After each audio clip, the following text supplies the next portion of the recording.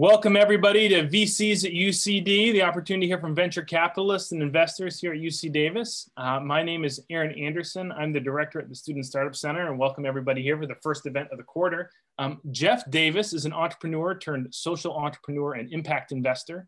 He has founded, co-founded, or advised more than 25 startups and investment funds, sat on 21 boards of directors, and helped about 75 million people work their way out of poverty.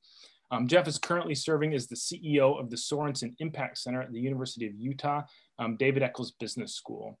The Sorenson Impact combines impact investing, data science, policy, and storytelling to drive impact around the world. And it's also my pleasure to mention that Geoff is a local of Davis, California, grew up and was raised here. If I remember correctly, Geoff, proud Blue Devil alum, Davis High School. Exactly. Grew up in South Davis. I don't know if our UC Davis grads care too much about Davis High. I'm an alum of the high school as well. So Geoff, thank you for joining us. It is certainly a pleasure. We're thrilled to have you, and especially this opportunity to talk about impact investing today and kind of what that means and the impact it can have. But before we dive deeply into any of those topics, I was hoping what you could do is just share us a bit about your background, kind of what you studied, your career path, what got you to where you are today, kind of the high level arc of the career of Geoff Davis. Yeah, sure. Happy to. I'm super excited to be here, and I'm excited that you're here, that you are taking time out to learn about this space and to want to do more. I'm really encouraged by that, and happy to see you all. Happy to see those who I can see. So yeah, let me jump in a bit. I've been an entrepreneur kind of my whole life. It took me a while to realize that, but when I was 10, I bought a tub of red vines at Costco and sold it retail at school, and tripled my money and thought that was awesome, and started a little lawn mowing business where one time I was double booked. I had a soccer game and I had to mow somebody's lawn, and I was getting paid $15 to mow the lawn. So I paid some other neighborhood kid $10 to mow it. And I got back and got the $15, gave him the 10. I thought, oh my gosh, I just got paid $5 to play soccer. That is so cool. And so I said, I'm going to go get the business and I'll hire other people to actually mow the lawns, and the little things like that. And then got more and more kind of sophisticated, I guess, as I got older. I started 3 businesses in undergrad. And also as an undergrad, I learned about this idea of microcredit, microfinance, which is an idea that started in the late 70s, but was starting to grow in the 90s. And you give $100 loan to a really poor woman in a poor country, and she starts a business or she grows a business with that money. Like she buys a goat and sells the goat milk, or starts a little corner shop or something. And with the money she makes from that business, she pays the loan back and she starts to work her family out of poverty. Usually she gets a larger loan and then a larger loan. So I thought it was super, super cool idea. I loved entrepreneurship. I loved business and markets, but I also wanted to help people. And so I thought that was a great way to do it. So I sold a business when I graduated and went to Mexico and started a microcredit program just to see how this all worked. And I designed it to break even. Back then in the mid 90s, it was all funded by donations. And I designed it to break even like a business, since it was my money and I didn't want to keep putting money in, and it worked. And then that led to, eventually I met a man named Muhammad Yunus, who won the Nobel Prize for inventing microfinance. And I spent 3 years working with him, helping him start something called Grameen Foundation in Washington, DC. And while I was there, I oversaw the replication of his efforts. Basically what he was doing is in Bangladesh is where he started it, and lots of people around the world wanted to copy it. So I was in charge of that, helping people copy it. And then I also ran the operations of the foundation. And then I realized as I did that, I said, I'm pretty good at business and getting stuff done, but I want some more formal training. So I went to graduate school, and I studied development economics because I wanted to understand what was happening in the lives of these people that I was trying to help. And I studied something called social enterprise. That was a program at Harvard, which combines using markets for social good, social and environmental good. So using business to solve social and environmental problems.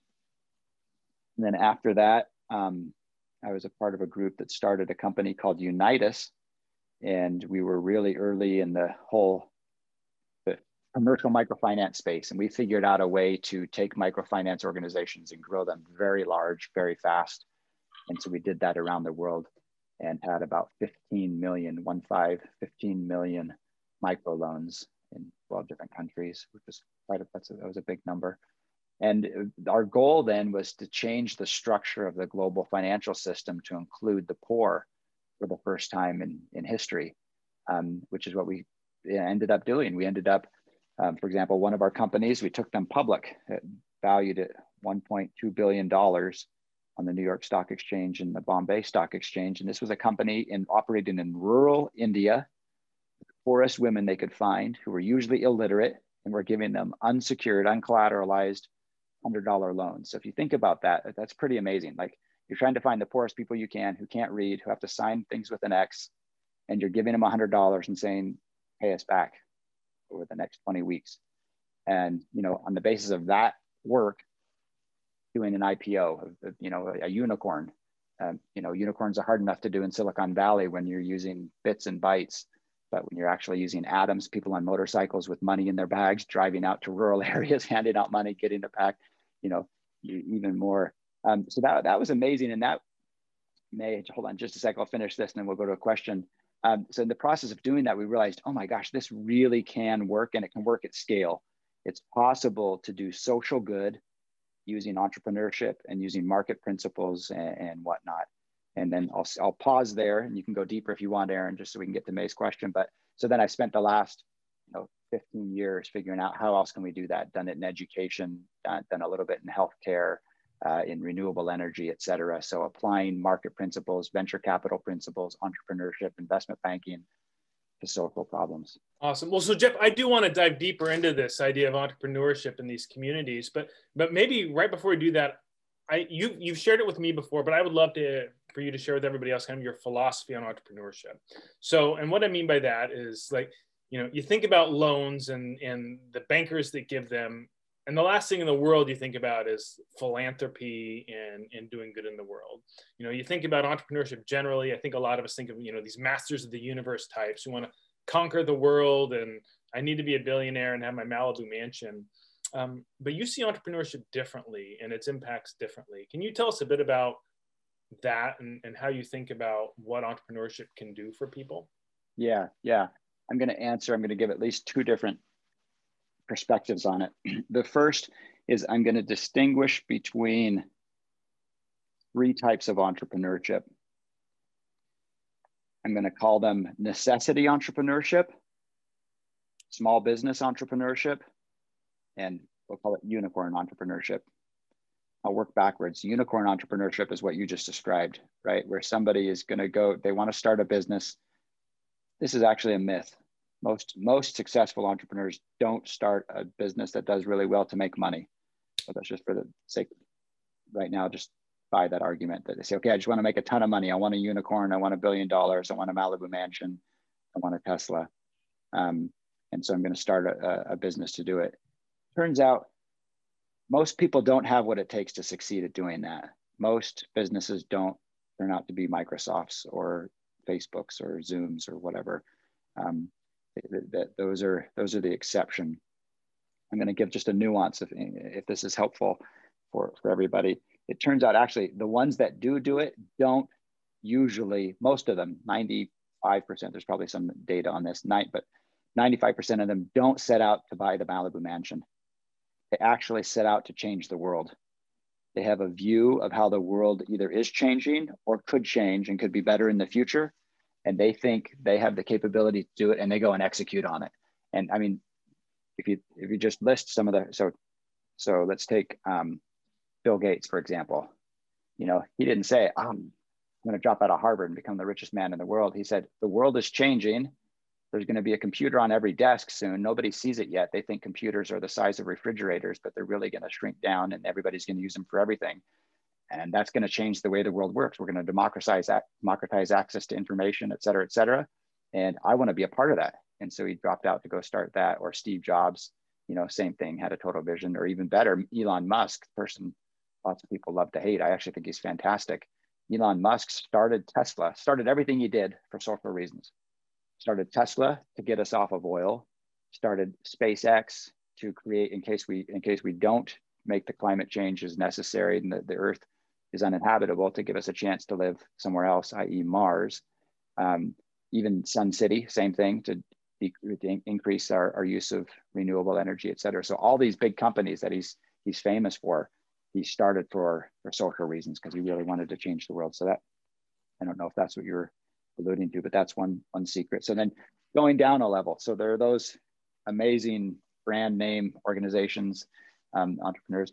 Coming down that level, there are a lot of just small business owners that they just make enough to have a good living, and they own the local Big O tire shop, or they own a couple McDonald's franchises, or they have a car wash, or they have a sewing business or whatever, and they make whatever they make, $50,000, $300,000, whatever it is a year.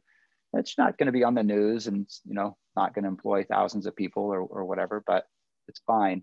That actually makes up the bulk of most economies. It's the bulk of our economy here in the US. It's the bulk of most other economies. And so I view entrepreneurship as a huge engine for growth. This is known. Microsoft, IBM, GE, Delta Airlines, whatever, American Express, they get a lot of headlines, but the bulk of hiring, bulk of employment in the country, the bulk of wages in the country, bulk of employment is done through small and medium businesses, bulk of wages are paid through small and medium businesses, et cetera. So they're really crucial to building a stable and growing economy. And they're the answer to a lot of problems. I think that's going to help us work our way out of COVID, for example, by increasing entrepreneurship and access to capital and access to mentoring. The third type of entrepreneurship I'd talk about would be necessity entrepreneurship. And those were the women I was talking about at the beginning, where, maybe it would be better for me to have a job, but there are no jobs. So I have to buy a cow and sell the milk or whatever. We're just to get by, just to, the middle ones, the small, medium businesses. Sometimes it's a lifestyle. Sometimes people don't want to work for a boss. Sometimes they'd rather make $100,000 working for themselves than $150,000 sitting in a cubicle or whatever. But the necessity entrepreneurship, which is also the bulk of a lot of emerging market economies, are crucial for growth. Is that helpful? Is that deep enough? You want to go deeper? No, absolutely. I love it. That's perfect. Well, so, and then Geoff, you talked about being an impact investor here. So you worked with these entrepreneurs, you've been one yourself. Help us understand impact investing specifically better as well. How is this different from classical investment, whether you're talking about venture capital or private equity or any number of types of investments? How do you define impact investing? What exactly is it? Why do you think it's important? Yeah, okay. Kind of like how I started, where I talked about social entrepreneurship and purposefully creating companies that create social value. That's what I've been doing for the last 20 years. Let me say this two different ways.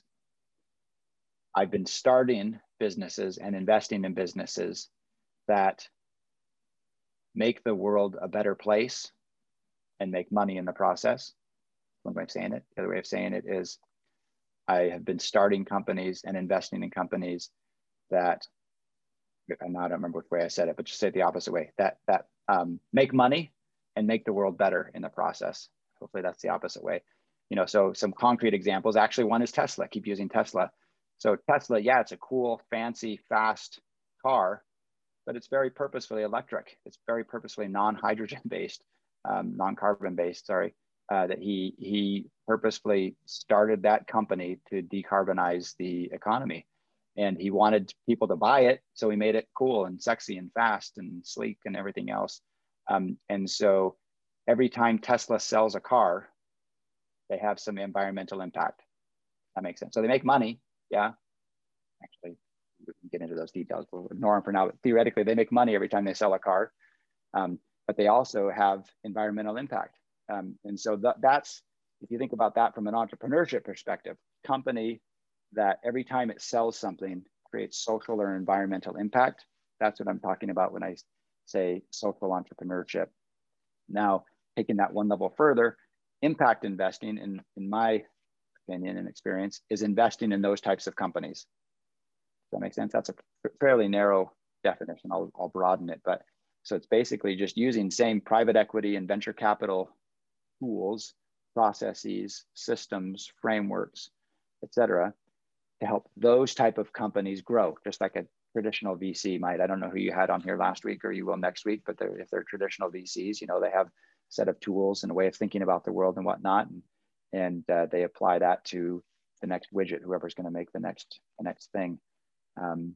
And so if you use those same principles, but say, okay, we're only investing in companies that make the world a better place every time they sell something.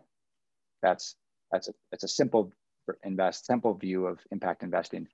Let's go out a little bit broader, because actually I'm going to go really broad for a second. Hopefully we don't lose people here, but in terms of in finance and investment, there are these things called asset classes. It's a way of dividing up investment opportunities and grouping them based on how they perform in the market. And it's fairly well developed now. There are different types of asset classes. One is public equities. So when we just traditionally think of investment, we either think investing in private companies or investing in public companies. The stock market is public equities ownership that is owned by the public. That's one asset class. Then there's a private equity. In fact, there's a big group called alternative assets. One of those is private equity. And private equity has traditional private equity and venture capital. And those tend to behave in certain ways when the market does certain things. Another alternative asset is real estate. Another one is forestry, et cetera, et cetera. So there are all these, and there's CAT or bonds. It's another asset class. There's cash, and there are a bunch of other types of derivatives of it. So if you think of that, different ways of dividing up investment opportunities, asset classes tend to behave similarly in terms of their returns, their risk profile, et cetera. So with that as a framework, impact investing truly at its core is the concept that every investment I make has some kind of impact. I want mine to be positive, environmentally or socially. So I could go invest in ExxonMobil, or probably don't know who Enron was, but a company called Enron that went bust, or some other companies that were actually doing harm to the world. So that's an investment, but I argue it's not a positive investment. Or I can put my money in, let's just keep using Tesla, or actually, here's a secret, Walmart. Walmart turns out to be one of the biggest, have one of the biggest environmental impacts of companies that are out there. They're doing amazing work on the environmental front and having a huge impact.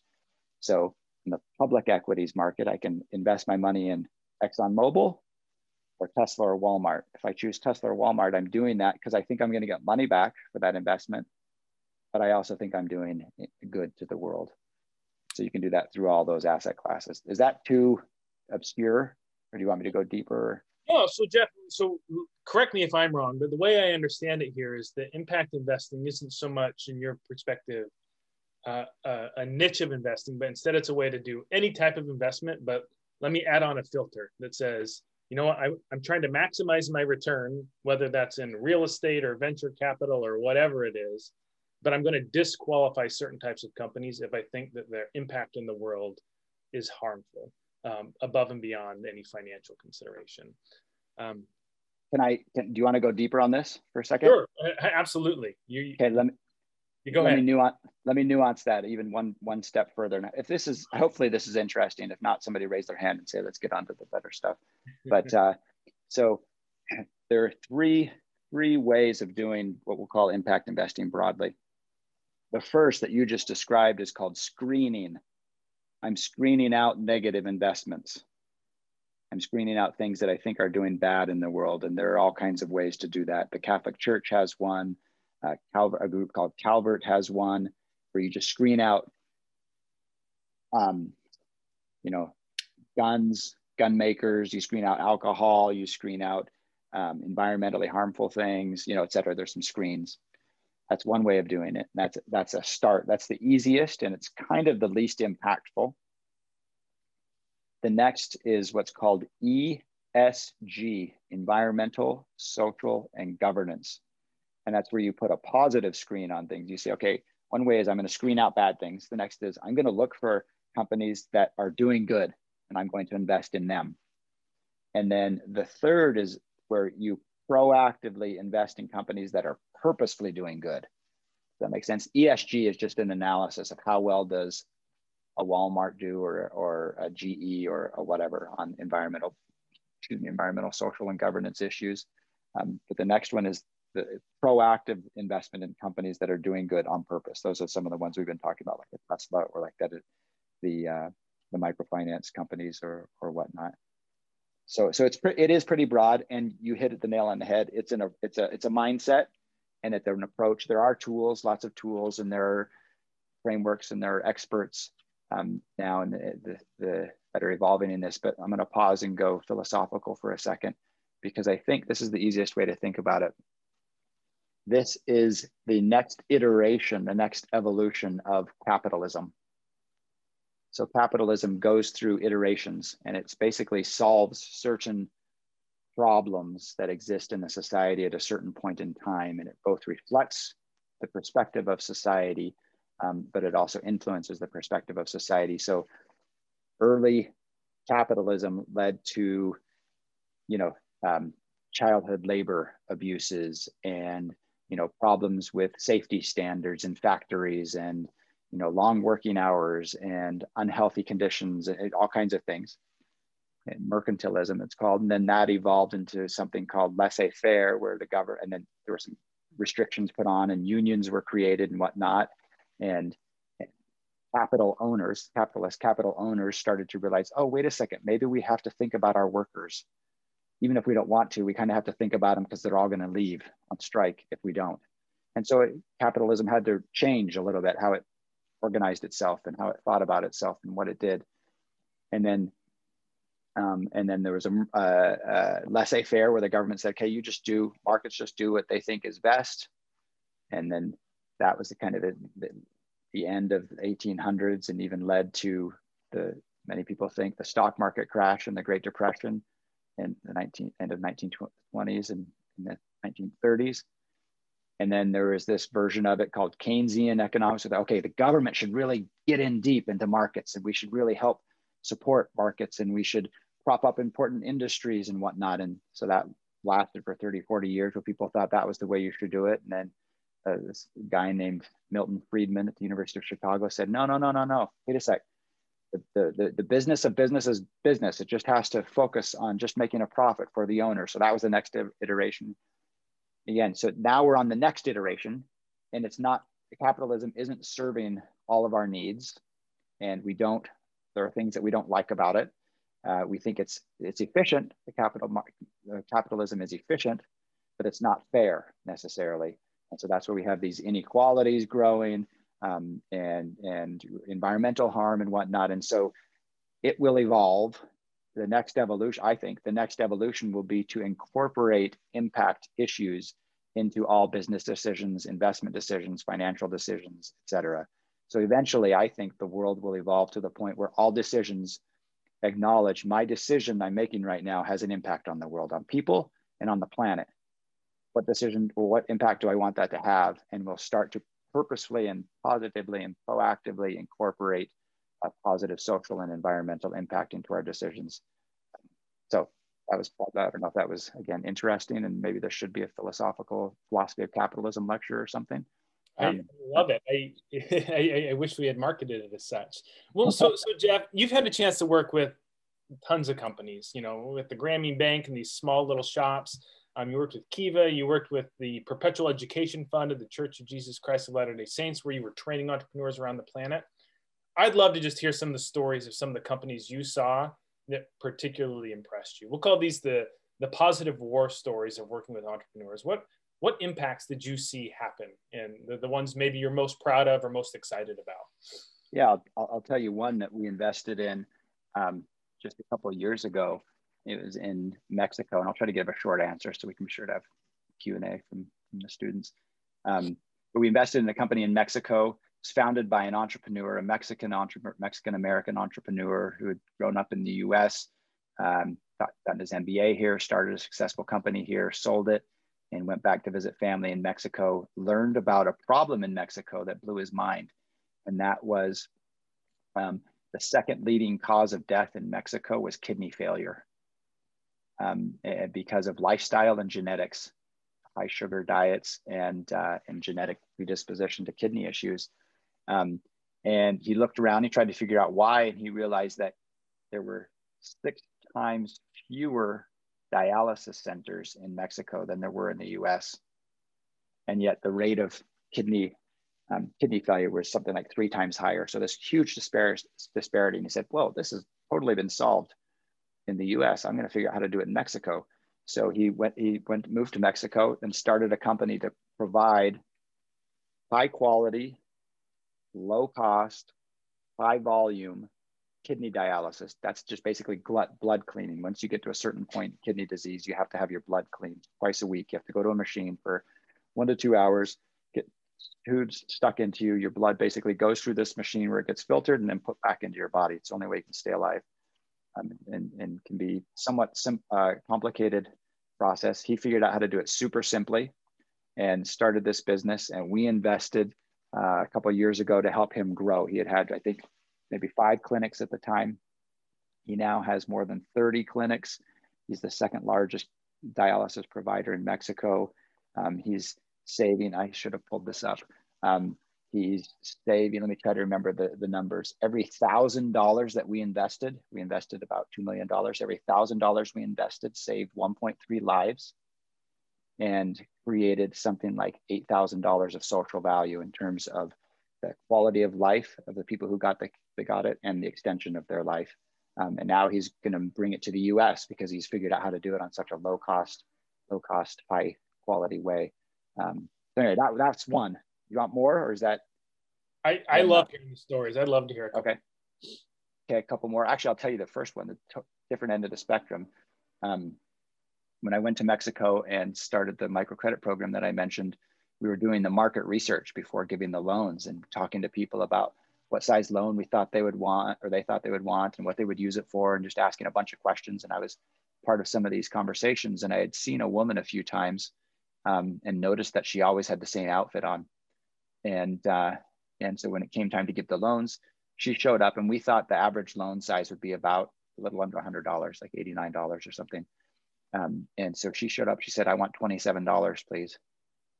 And I thought, what are you going to do with $27? How's that going to help you? By the way, I was also arrogant. Remember, I had started 3 businesses when I was in college, and it just sold one. And I went down to Mexico to start this thing. So I was thinking, oh, I'll teach them how to run their businesses better and help them out and whatnot. So this is the start of my education, part of my education. So I said, $27, what are you going to do with $27? She said, oh, well, I sell goat cheese in the market, and pasteurized goat cheese lasts longer. And so it sells for more, about 50% more. So I need to buy a special thermometer at such and such feed store so that I can keep it in the goat milk to tell when it's been heated up enough to be pasteurized. And it cost whatever, $22, and the $5 extra was for something else. I said, oh my gosh, here's the money. Good luck. I saw her a few weeks later when she was making her loan payments. I said, how's it going? She said, oh, it's great. I've almost doubled my income, which meant it was like from 65 cents a day to $1.10 a day or something. And I said, oh, that's amazing. What are you going to do with it? Now, I'd seen her 2 or 3 times before. She always had the exact same outfit on. It was so obvious that I wondered, how does she ever wash those clothes? Or maybe she doesn't, because she probably doesn't have anything else to wear. I'd been to her home. It was a hut, dirt floor, a door that didn't cover the full doorway, kind of just a swinging door. Pigs walk in and out of the door. She cooked over an open fire in the corner of her home. And so I, thought, oh, you just almost doubled your income. There are a lot of things you could do. And she said, oh, that's obvious. I'm sending my 10-year-old son to school. First person in my family ever to go to school. I was amazed. And I said, why did you take this? To send him to school. She said, oh, we have to pay for the bus fare. They have to wear a school uniform, which we have to buy, and we have to provide our own paper and pencils, which we've never been able to afford. So now the first time in my family's history, I can send a family member to school. So that's the other end. That's a necessity entrepreneurship side of things. I don't know. Do you want more, or is that good? Well, so Geoff, maybe we haven't talked at all yet about what you're doing right now with the Sorenson Impact Center. Can you give us a bit of the detail about what you're up to today? And you mentioned impacts with not only entrepreneurship, but analyzing data and policy, and love to hear Yeah. that as well. Okay. Yeah. We'd love to have you all come work with us. So as Aaron mentioned, we're a center at the business school at the University of Utah. And broadly speaking, we do 4 things. We do impact investing. So we run funds that invest in the types of companies we've been talking about. We've invested in 65 different companies around the world that make the world a better place and make money in the process. And we have students. We have about 70 students that are a part of that. So May, to your question, we have about 70 students that we teach that process of how to determine if this is a good investment or not. And then they do the work. They do the market analysis. They analyze the team. They get on the phone with the team and talk with them. They call competitors. They call clients, et cetera. And we teach them how to do that. And then we also do data analytics. We have a whole data team. And we use data and data principles to help companies and organizations, foundations, et cetera, measure and manage their impact better. So we help them define what they mean by impact, what they want to measure, and then put in place the data systems to actually measure it. And then we have a whole, what we call storytelling team, which is basically marketing communications, but doing it in a really emotionally connective way of helping entrepreneurs, impact entrepreneurs, tell their story in a way that either helps people buy their product or service or gets them, money from investors. And then we help investors tell their story and the impact that they're having through their investment work. We help foundations tell their story, et cetera. So those are the 3 broad, I'll add a fourth is we do a lot of policy work. So helping governments determine what types of policies will create impact. We help do some analytical work to determine that and some measurement work. And we have about 35 full-time professionals that do this work, but 75 students who are really deeply involved in all of this. And so you can just go to SorensenImpact.com, SORSEN. Sorensen, I've just forgotten it. So anyway, SorensenImpact.com, maybe SON, I spelled it wrong, SORSON. Aaron, maybe you can distribute that, .com. And then look for students, or you can do it /students to learn about our student program. If you want to get involved, we actually have your sister organization. We have a student right now from Berkeley. We have students from all over the country, but we have one from Berkeley, some from Stanford. We have in the UCD, but we'd love some. So if you're interested, ask Aaron for more info and reach out, get involved. Okay, just shared the link in the chat box so anyone can. Thanks. Awesome. Well, so Geoff, we're quickly running out of time. Maybe one last question from me, and then if there are any more from the students, we'll make sure we give that chance. But I love this open door you've just given us to get involved with Sorenson with the Impact Center, but maybe some general advice for students who are interested in careers in entrepreneurship, especially impactful entrepreneurship, whether that's as an investor, working directly with the entrepreneurs, maybe even being one themselves sometime. Any general advice you'd give, things that you wish you had known earlier in your career, or things you did really well in your career early on that you would recommend others do? Any kind of parting advice you would share would be wonderful. Yeah, a couple of thoughts. Something I think that made me effective at what I've been doing is I'm really curious. I'm always learning about things. I read a book a week at least. And then a bunch more, articles and things like that. And I try to read and think broadly. So one habit I've gotten is sometimes in the supermarket, when I'm walking down the magazine aisle, I'll just buy a somewhat random magazine, journal type of thing, and read it just because I want broader thinking. That's been helpful as an entrepreneur. A lot of my ideas were not original per se. We're not like, Isaac Newton, but they were more a combination of things that were existing in other areas. Like the big company I mentioned that we built doing microfinance, we basically just took venture capital, investment banking, and strategy consulting and combined it for the nonprofit space and microfinance space. So that's one. Think broadly, be curious, read broadly. Our world is moving more and more towards technical specification. And so I'd say just be broad and be curious. The next is, I don't know, get involved in a bunch of things. It's kind of related to that. Just meet a bunch of different people, get involved in a bunch of different things, talk to people. Let's see, that's been helpful. Here's an interesting thing. When the companies I've built that have been the most successful in this space, this might sound counterintuitive, what I'm going to say.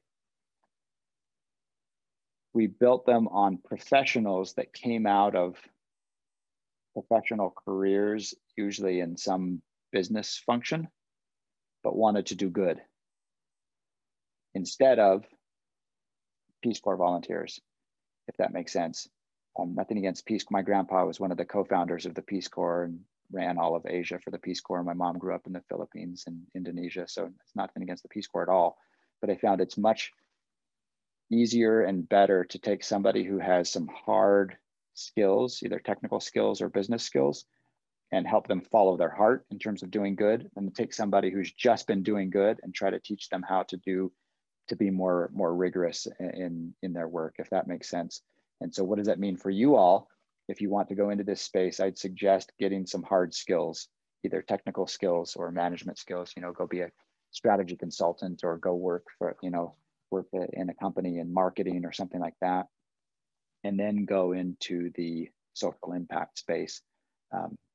It's just there's something about business and markets that creates an efficiency and an efficient mindset that doesn't exist in a lot of nonprofit areas. Let's see what else. Be ambitious. Really, if you feel like you can change the world, you're right. Actually, whether you think you can or you can't, you're right. So be ambitious, have confidence in yourself. Don't feel bad by being young or being inexperienced or whatever. That's good. That means you just don't know what you don't know. So just charge ahead. And then related to that, ask for help. Reach out to people. Reach out to Aaron. Say, Aaron, can you introduce me to so-and-so? Or try to talk to Elon Musk or whoever you think. And just be ambitious and aggressive, because you can make a huge difference. I should have put together some thoughts on this. Hopefully this is coherent and helpful. So notwithstanding the fact that I said, think broadly and read broadly and whatnot, also try to just figure out early on, okay, I want to go get some experience in this field and go get that experience. If you want to work in venture capital, try to get an internship or whatever. Geoff, we are at our 2:00 stop. Just want to thank you again for joining us today. This was spectacular. We appreciate your insights, your stories, tremendously helpful. Everyone, let's give Geoff a round of applause. And, make sure you reach out to him if you want to get involved. You have the links in the chat box. Definitely, let's go make a difference in the world. And Geoff, thank you again. Everyone else, we'll see you next week at VCs at UCD. Thank you very much. Thank you all for being here. You're great. Change the world. We'll see ya.